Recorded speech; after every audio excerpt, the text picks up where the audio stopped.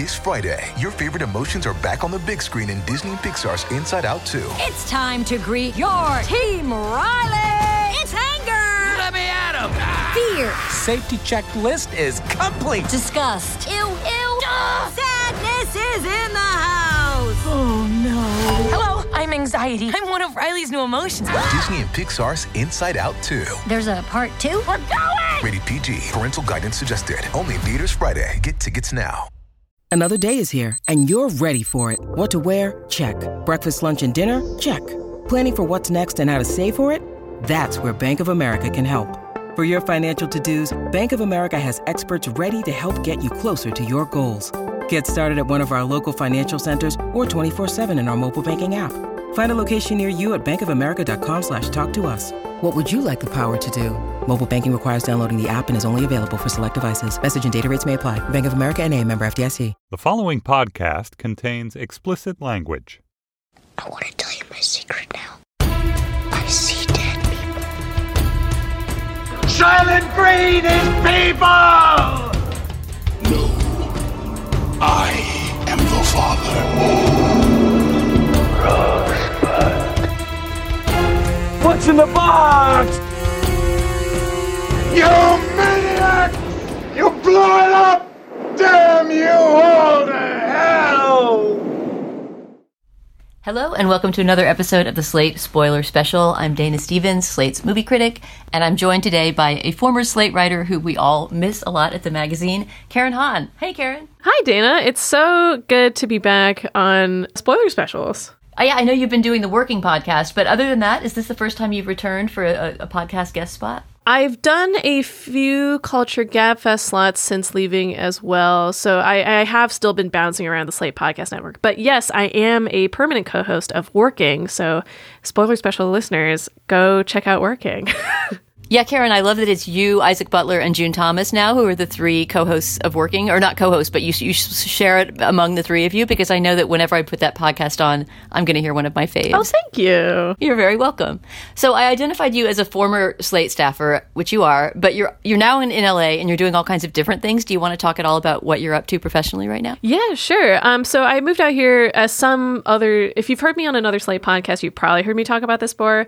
I moved out to LA to more seriously pursue screenwriting, but the big news that I actually can talk about is that I have a book coming out this November called Bong Joon-ho, Dissident Cinema. It's all about the works of director Bong Joon-ho. It's part of a big series of monographs that Abrams and Little White Lies have been doing. You may have seen some of their books before. They have big volumes on the Coen brothers, Paul Thomas Anderson, David Fincher. They have one coming out pretty soon on Sofia Coppola, and then my Bong book, as I've been calling it, is coming out in November. So please check that out.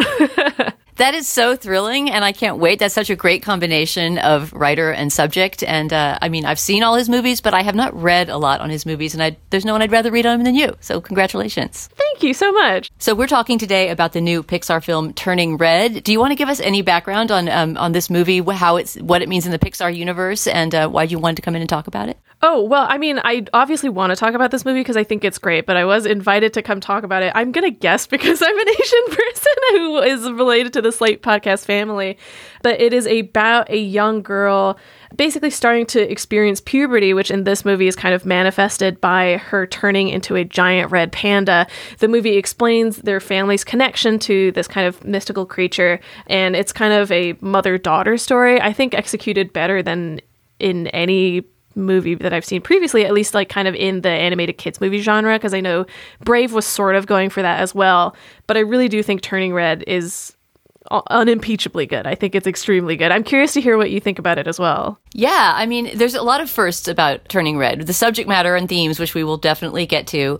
Also, the fact that the director is a woman, the first solo woman director of a Pixar film. Her name is Domee Shi, and she also directed Bao, which was that short about a dumpling, which I believe preceded The Incredibles 2 a few years ago, was tied to that feature. But it's the first time that a solo woman has taken on a Pixar movie, so that's big. She is also an Asian American, and I believe that this is a partly autobiographical story about a girl growing up in an immigrant community in Toronto at the turn of the millennium, which is an interesting time to set it as well. We can talk about that, because of the place of boy bands and the absence of social media and the way that we have it now. Just a curious, moment to set a story like this at. But yeah, you're mentioning Brave made me think about this theme of transformation that runs through so many Pixar movies. I mean, obviously through all kinds of animated and fantasy movies, there's the idea of transformation, but Pixar seems like it in particular often uses those kind of stories as an allegory to talk about something else, right? I mean, Brave is also a story of transformation, and I couldn't stop thinking about it while watching this because it's also a mother-daughter tale, right? And there's a moment in both where the mother turns into a kind of somewhat frightening kind of giant bear of sorts, But this, I agree, is a more successful movie than Brave overall, though I liked Brave more than many critics did. And the reason this is a more successful movie, I think, has to do with the fact that the experience that it records is at a very specific time and place and with this very specific person and history. And also, I feel like this movie is just clearer on its themes and what it's trying to say about growing up and the things that it's trying to explore about growing up than Brave was, which was maybe it ended up being slotted a little bit more into a typical fairy tale kind of structure. I mean, there's something about Turning Red that's just very unusual. It treats things that we almost never see treated in animated film, and specifically things about the female experience of growing up, including getting your period. Like, that was the very first thing I wanted to talk about because it's one of the first things that happens in the movie. The first time that May, the main character, transforms into this red panda and learns that she has this matrilineal curse blessing upon her family that causes all the women in that line to turn into this kind of creature when they experience intense emotions. The first time that happens to her, which is in the first maybe 10 minutes of the movie or so, her mom thinks, logically enough, that she's getting her period because she runs into the bathroom, starts to cry, says, "Don't come in, I'm a monster." And how explicit that scene was the very first thing that I was thrilled with about this movie. That it didn't tiptoe around the fact that was what her mom thought was what was going on. Her mom goes and gets the pads and knocks on the door, and there's just again, like a specificity and a literality to that moment that I really appreciated. Yeah, I mean, I think that is one of the things that really sets this movie apart, like, because stuff like menstruation, or at least puberty in any more explicit fashion, isn't something that generally tends to be put in kids' movies. I think because we're trying not to talk too much about that kind of part of growing up, because it tends to, I guess, border on more PG-13 kind of material. But when I was talking to a lot of my peers about this movie, that was one of the things that came up a lot, along with the fact that this movie's kind of unapologetically horny in a teen way, where the way that May kind of really discovers that she's going through this is she realizes that she has a crush on a teen boy who works as a clerk at a local little mart, and then starts drawing fantasy images of them together, like drawing him as a mermaid or drawing him holding her in extra muscular arms and stuff like that, which is very funny. And I also think not really something that we've seen in animated movies before. Usually when we see a crush, it's just the character developing heart eyes. It's never anything more explicit or less innocent than that. Yeah, it's true. Even just the implication that she has a body, that has desire is something that's unusual in children's movies. I mean, another film this made me think of, and I think I mentioned in my review, is Inside Out. And this is a kind of strange mirror reflection of Inside Out, where that is about a girl who's maybe slightly younger, maybe she's supposed to be 11 or 12, who's letting go of her childhood self, right? But there's not yet the advent of the adult self. And this has a very similar internal struggle to Inside Out, but what she's really doing is welcoming the adult that she's becoming, and that, like you say, is something that is just a much more delicate thing to make a movie about, something that you could easily become sort of hand-wringy or touchy-feely, that this movie somehow avoids doing. And I really admired that it manages to strike the right tone in doing so. And obviously we have to talk about the fact that the central relationship is between May, or Mei-Lin Lee, who's voiced by Rosalie Chiang, and her mother, Ming Lee, voiced by Sandra Oh.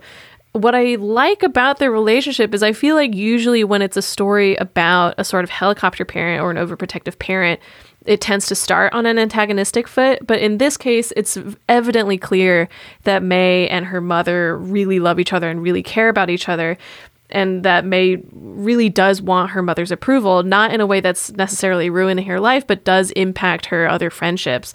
She has this core group of 3 other friends who it's basically shown that she doesn't hang out with kind of as much as they or she would really like, because she feels that she has to work at the little temple that her family runs, basically out of duty to her family. Right. And the movie is delicate about that too. I mean, it shows that filial loyalty and responsibility is a huge part of her life, but also the toll that takes on her. And I appreciated that, it's pretty typical in representations of an immigrant community that the parents have these very high expectations for the kid, and the kid feels torn between the fun that they want to have with their friends and their parents' expectations.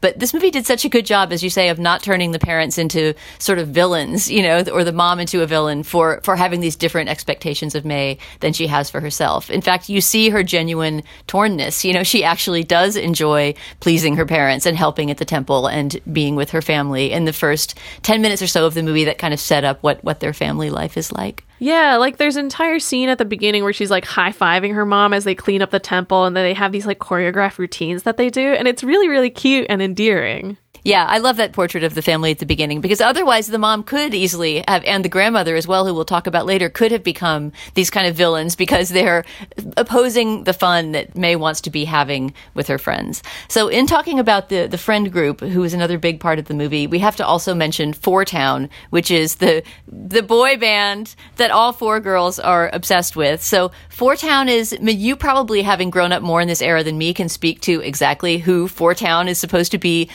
parodying and spoofing, but it's a very loving spoof at any rate. I mean, I would say that aesthetically, they're definitely kind of leaning more towards the One Direction sort of look, but musically, they're extremely Backstreet Boys and NSYNC. Mm-hmm. Yeah, that's exactly who I would have guessed. So maybe I'm not as out of millennial music as I thought I was. And it's also worth saying that their music is written by Phineas O'Connell and Billie Eilish, the brother-sister team, right, behind Billie Eilish's career. And their music really bangs. It's really good. It's very catchy.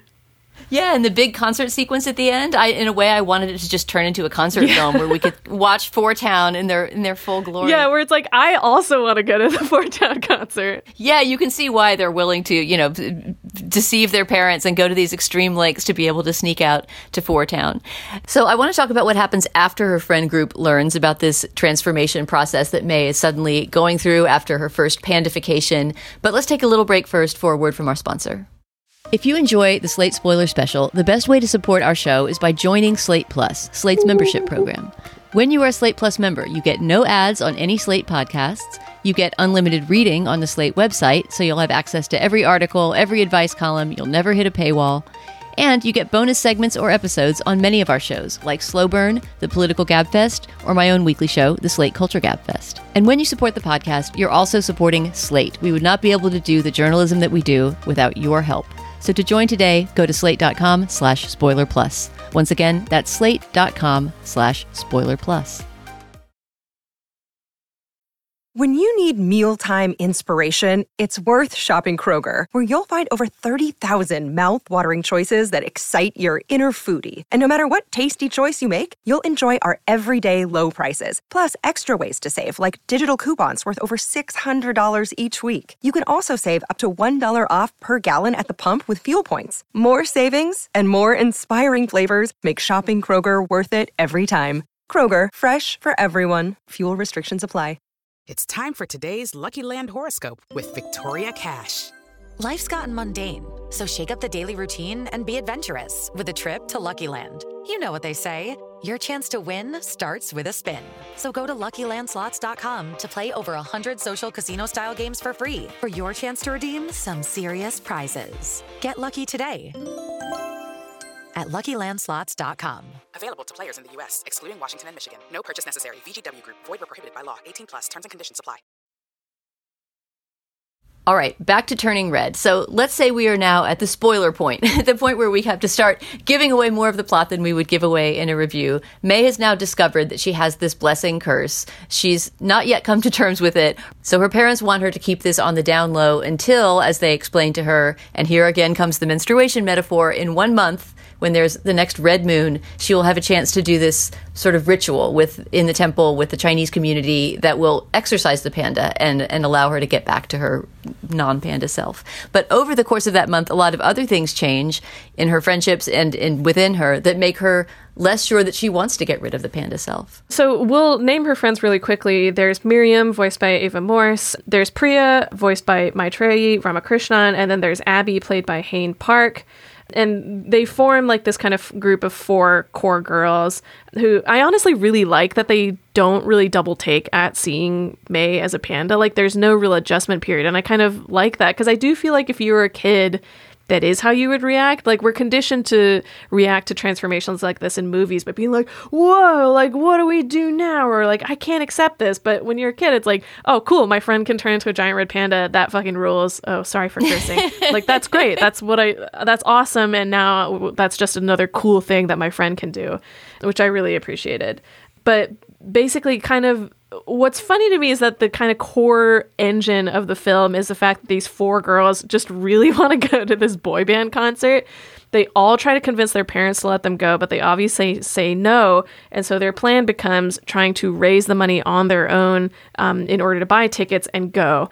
And the main way that they raise money ends up being using May's panda powers, because all the other kids, when they realize that she can do this, love it. They're obsessed with the red panda. They want pictures of the red panda. They want red panda merch.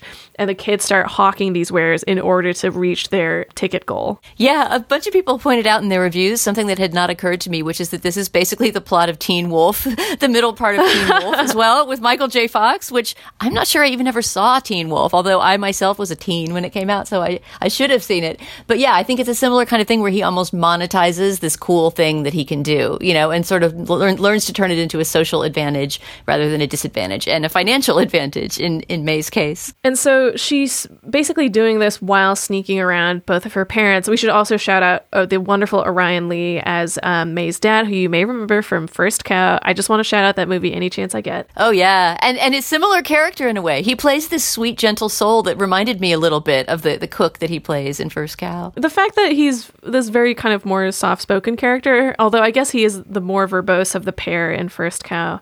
But as the kids are raising this money, May's popularity kind of skyrockets, and she ends up being invited to perform at the birthday party of one of her classmates, who up until this point has kind of been a bit of a bully to her. But the amount of money that he's willing to pay her to come in panda form to his party is just enough to put them over the ticket mark, so she agrees to go. That scene at the party, I think, is an important turning point in terms of May's desire and the things that she wants to do versus the things that her parents want, right? Because she goes very reluctantly to that party. She has to be sort of dragged there by her friends. But then once she's there, she really gets into her inner panda and is sort of, you know, getting down. And you see the part of her that starts to realize, like, that there's something in the panda that she doesn't want to get rid of. Yeah, it's just unfortunate that the party ends up taking a turn for the worse. So at the party, there are these kind of 2 conflicting things that are happening. The first thing is that at home, her mother realizes that she has snuck out, and seeing a flyer for the party, immediately heads to the party. And this is also after she has kind of already promised her mother that she won't panda out, quote unquote, anymore, because the rest of her family sort of implies that the more she does this, the harder it'll be for the ritual to be successful, and the more power this panda will have in her life. Meanwhile, at the party, tensions are high, and as the friend who hired her, Tyler, voiced by Tristan Alaric Chen, kind of keeps bullying her or kind of ordering her around, her last nerve snaps and she pounces on him. This happens exactly as her mother arrives at the party, which is kind of the worst timing possible. Right. So then at that moment, her mother realizes not only has she spread the word to all of her friends, right, but she's also kind of becoming aggressive and out there in a way that her mother is horrified by. And here's a moment where I wish that the movie had gone a little deeper into something, which is that her mother's own mother, May's grandmother, comes onto the scene fairly late in the movie, around this time, right? For the ritual, in fact, I think is why she arrives at their house.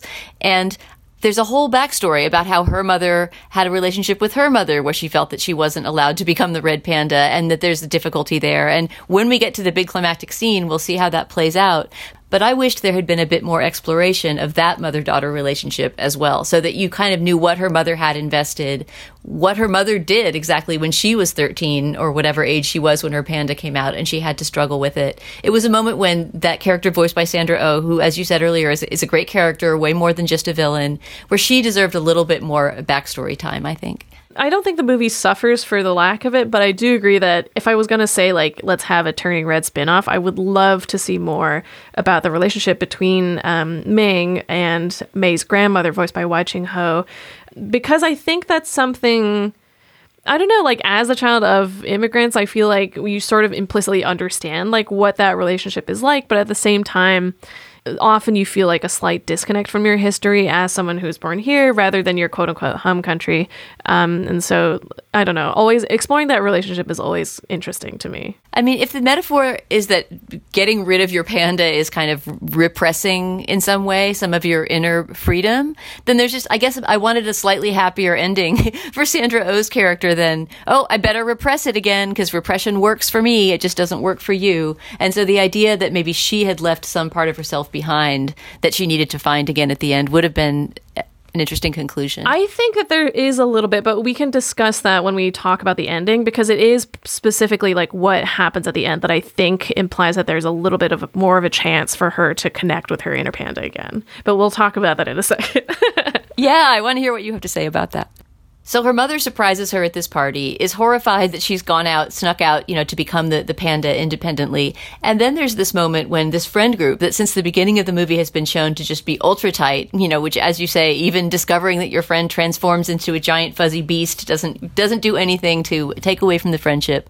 But there's this moment of betrayal among May and her friends that sets up the emotional stakes of the ending. Do you want to describe that moment? Yeah. And so we talked a little bit about the beginning about how her relationship with her mother and her sense of familial obligation kind of conflicts with her relationships with her friends. And it really comes to a head here. May's mother effectively blames her friends for all of this happening. She says they've been taking advantage of May and that they told her to do this.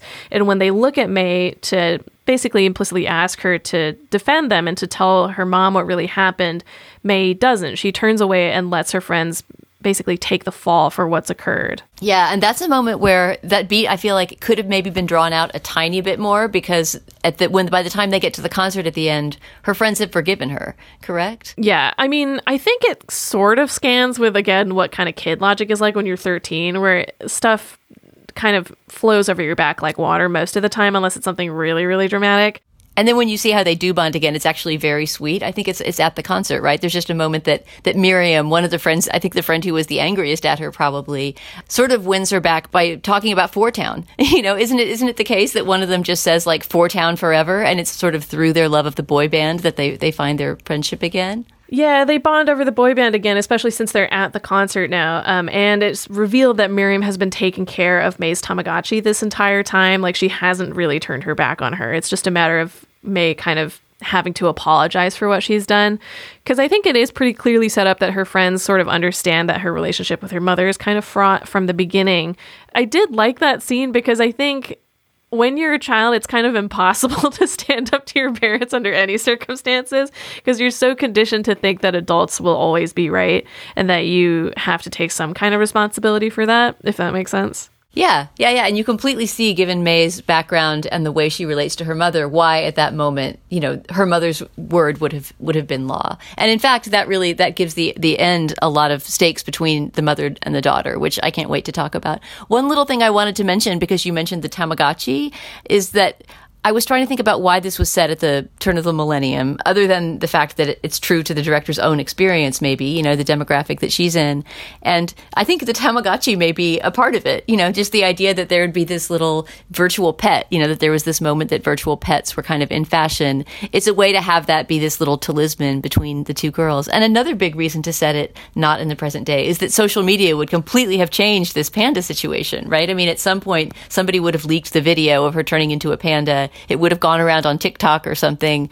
There would have been a whole other plot element to deal with, which would be the outside world learning about it. So I really want to get to the climactic concert, which I think is a great ending to the movie. But first, May has to go through the exorcism ritual, I almost want to call it, with the red moon. So if you want to talk a little bit about that scene, I would love it. The family gathers. 4 of May's aunties show up. One of the neighborhood men, Mr. Gao, voiced by the great James Hong, shows up. Everyone shows up to help the ritual go through.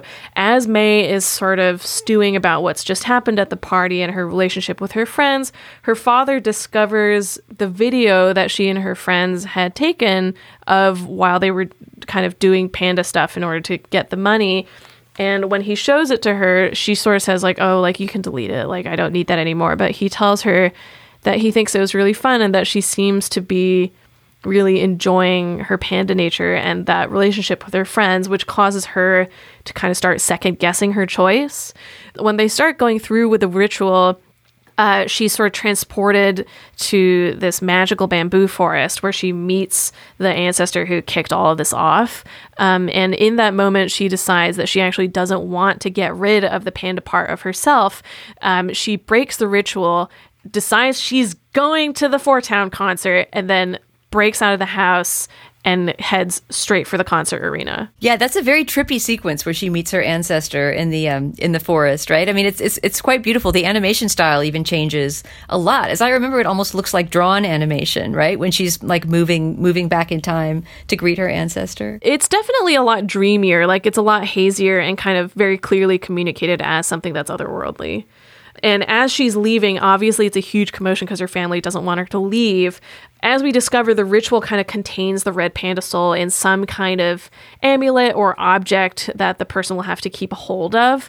And as she leaves, she accidentally knocks her mother over, and her mother's talisman cracks. Another great metaphor, right? Because, of course, what she's really doing is just pushing her mother to the brink. But the idea of kind of literalizing it in the amulet is great. And obviously, this has huge ramifications for what happens next, but we will talk about those after this ad break.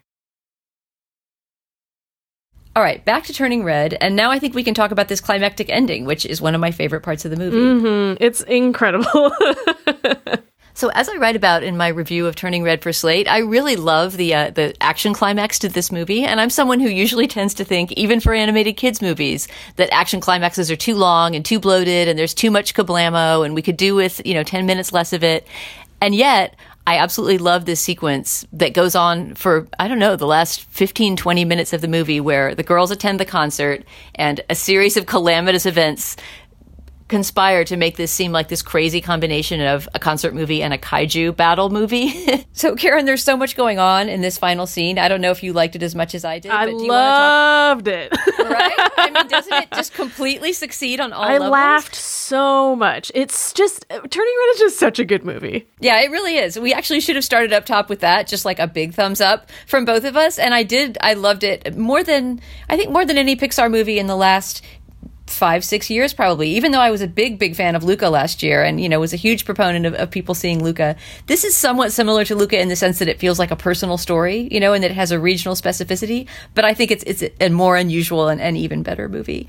So let's get into this last sequence. I will let you first talk about what happens to Ming, Sandra Oh's character, the mom, after, as we said earlier, her amulet breaks, her inner panda that she's been repressing, for her whole life since she was May's age, comes out for the first time, and what happens then? Yeah, it's really funny because it's set up a tiny bit beforehand because Orion Lee's character, May's father, sort of tells May that when her mother's panda came out, as it were, it was really, really destructive and big, hence the scar on her grandmother's face. But that even doesn't prepare us for the scope of what Ming's panda is like. We get these incredibly hilarious shots of this giant shadowy monster, this kind of Godzilla-sized monster just loping around Toronto on the way to the concert, because May immediately heads for the Four Town concert, immediately manages to reunite with her friends and make up with them because they're at this place that they all wanted to go to.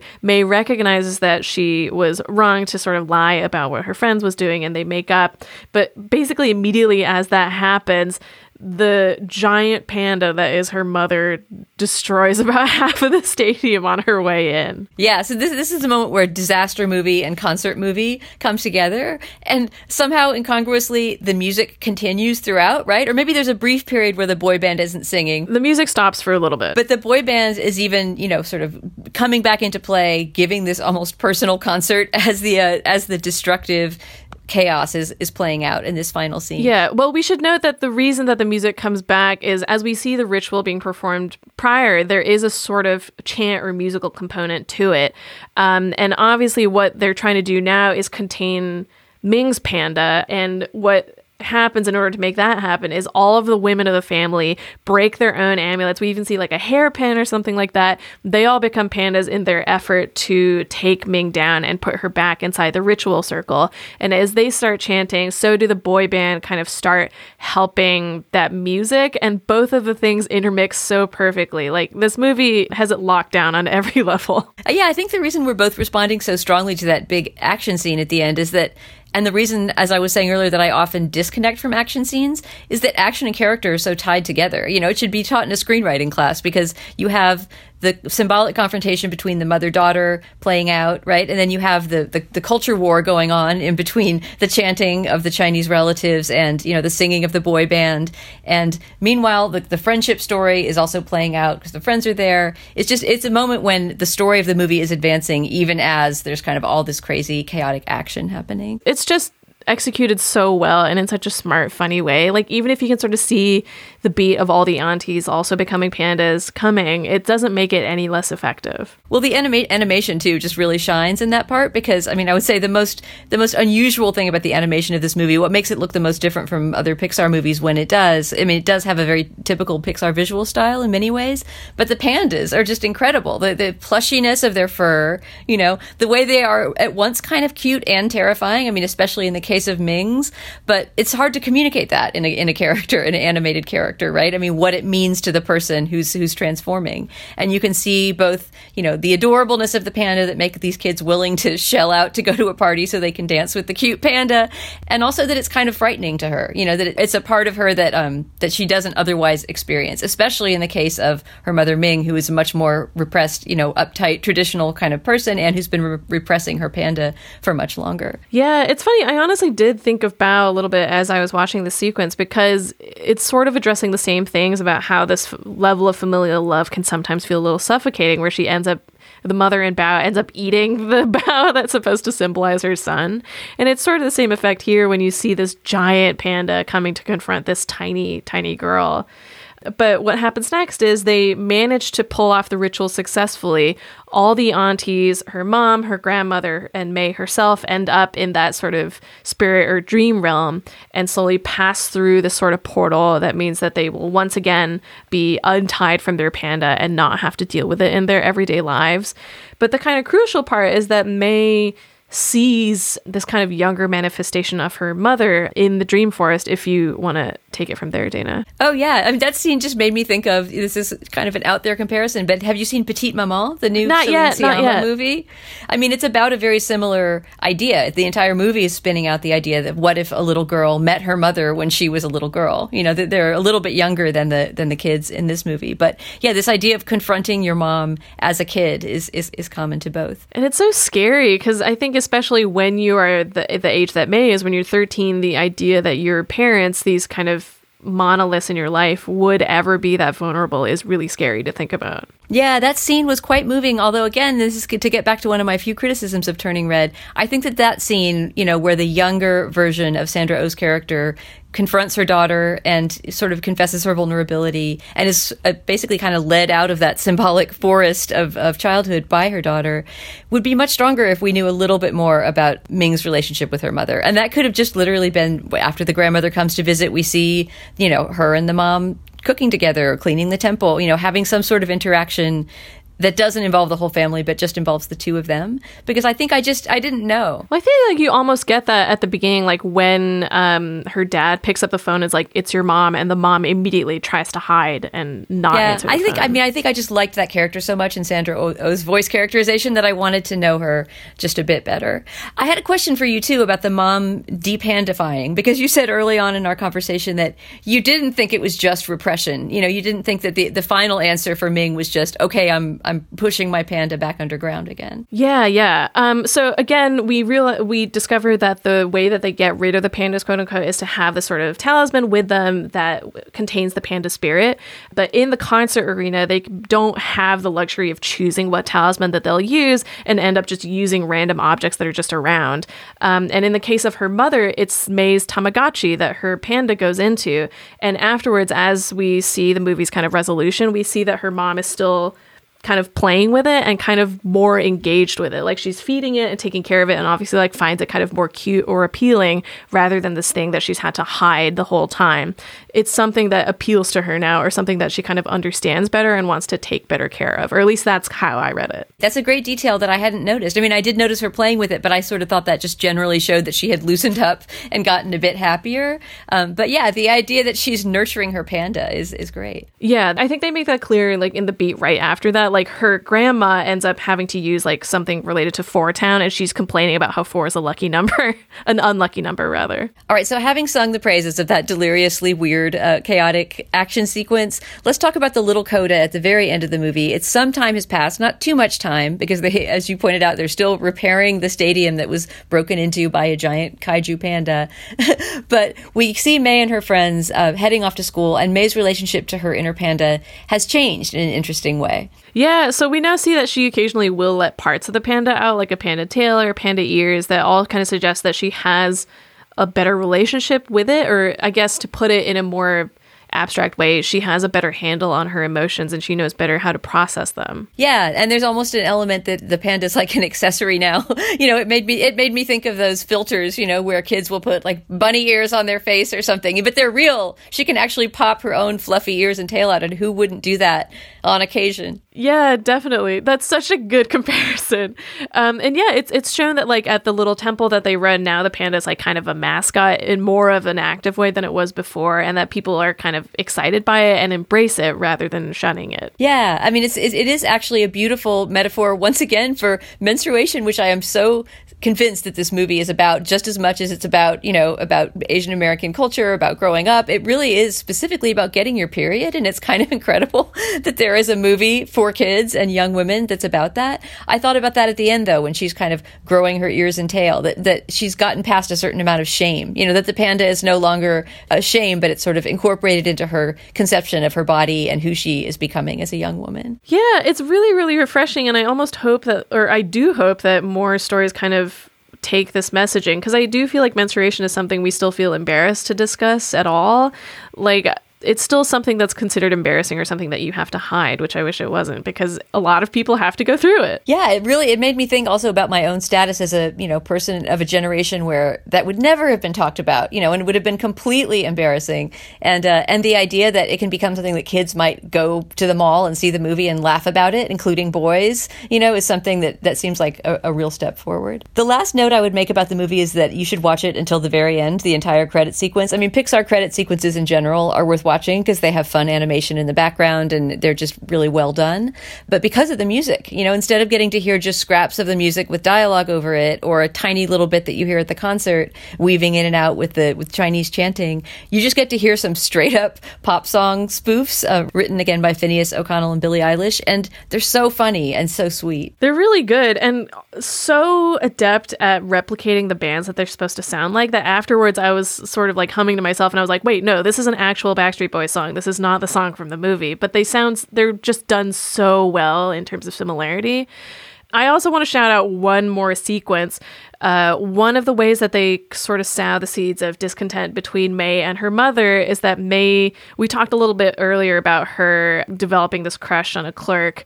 Her mother discovers those sketches and obviously goes straight to the corner shop and confronts the boy with the drawings.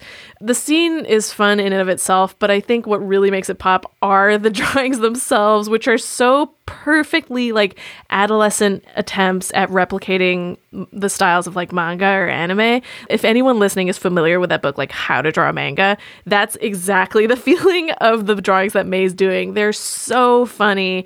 And I would bet at least a limb on the fact that they're drawing specifically from the experiences of someone who worked on the movie. They're so, so funny and so good. All right, well, maybe by way of outro music, we can listen to some of that Billie Eilish, Phineas O'Connell pop that we hear at the end of the film. I really hope that people, even if they're not Pixar people, will give Turning Red a try. Although who isn't a Pixar person? I really don't want to know somebody who doesn't like any Pixar movie. And it's also both a blessing and a curse going straight to Disney Plus, so it will be very easily accessible. Although that said, I really wish I had the opportunity to see this in a theater, because I feel like the boy band songs and especially the big battle at the end would kill in a theater. Yeah, I mean, I feel like I didn't visually really apprehend this movie as well as I like to apprehend a movie that cares as much about visuals as this movie does. And there's so much care and detail that you can't see on a small screen. And, you know, we didn't talk much about the color, but, you know, the way red is used throughout the movie and has all these changing meanings. It's a movie that's really been put together with a great deal of love and care and attention to detail. And I think that would be great to see on the big screen. I agree. Domee crushed it. She absolutely did. And, you know, people who have been saying, well, Pixar's just making the same thing over and over, they need to see this, because I feel like if the future of Pixar goes in this direction, I feel good about it. Absolutely. Okay, well, Karen, that was a dream conversation. Thanks so much for coming in to talk about Turning Red. Thank you so much for having me. Always a delight. We'll talk again soon. That's it for this Slate Spoiler Special. Please subscribe to our show in the Slate Spoiler Special podcast feed. And please, if you like it, rate it and review it in the Apple Podcast Store or wherever you get your podcasts. That really helps bring new people to the show. And as always, if you have suggestions for other movies or TV shows we should spoil or other feedback to share, you can send it to spoilers@slate.com. Our producer is Jasmine Ellis. The senior managing producer of Slate Podcasts is June Thomas. For Karen Hahn, I'm Dana Stevens. Thanks so much for listening, and we'll talk to you soon.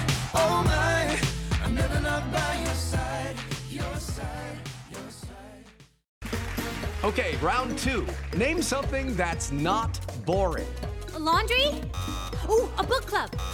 Computer solitaire, huh?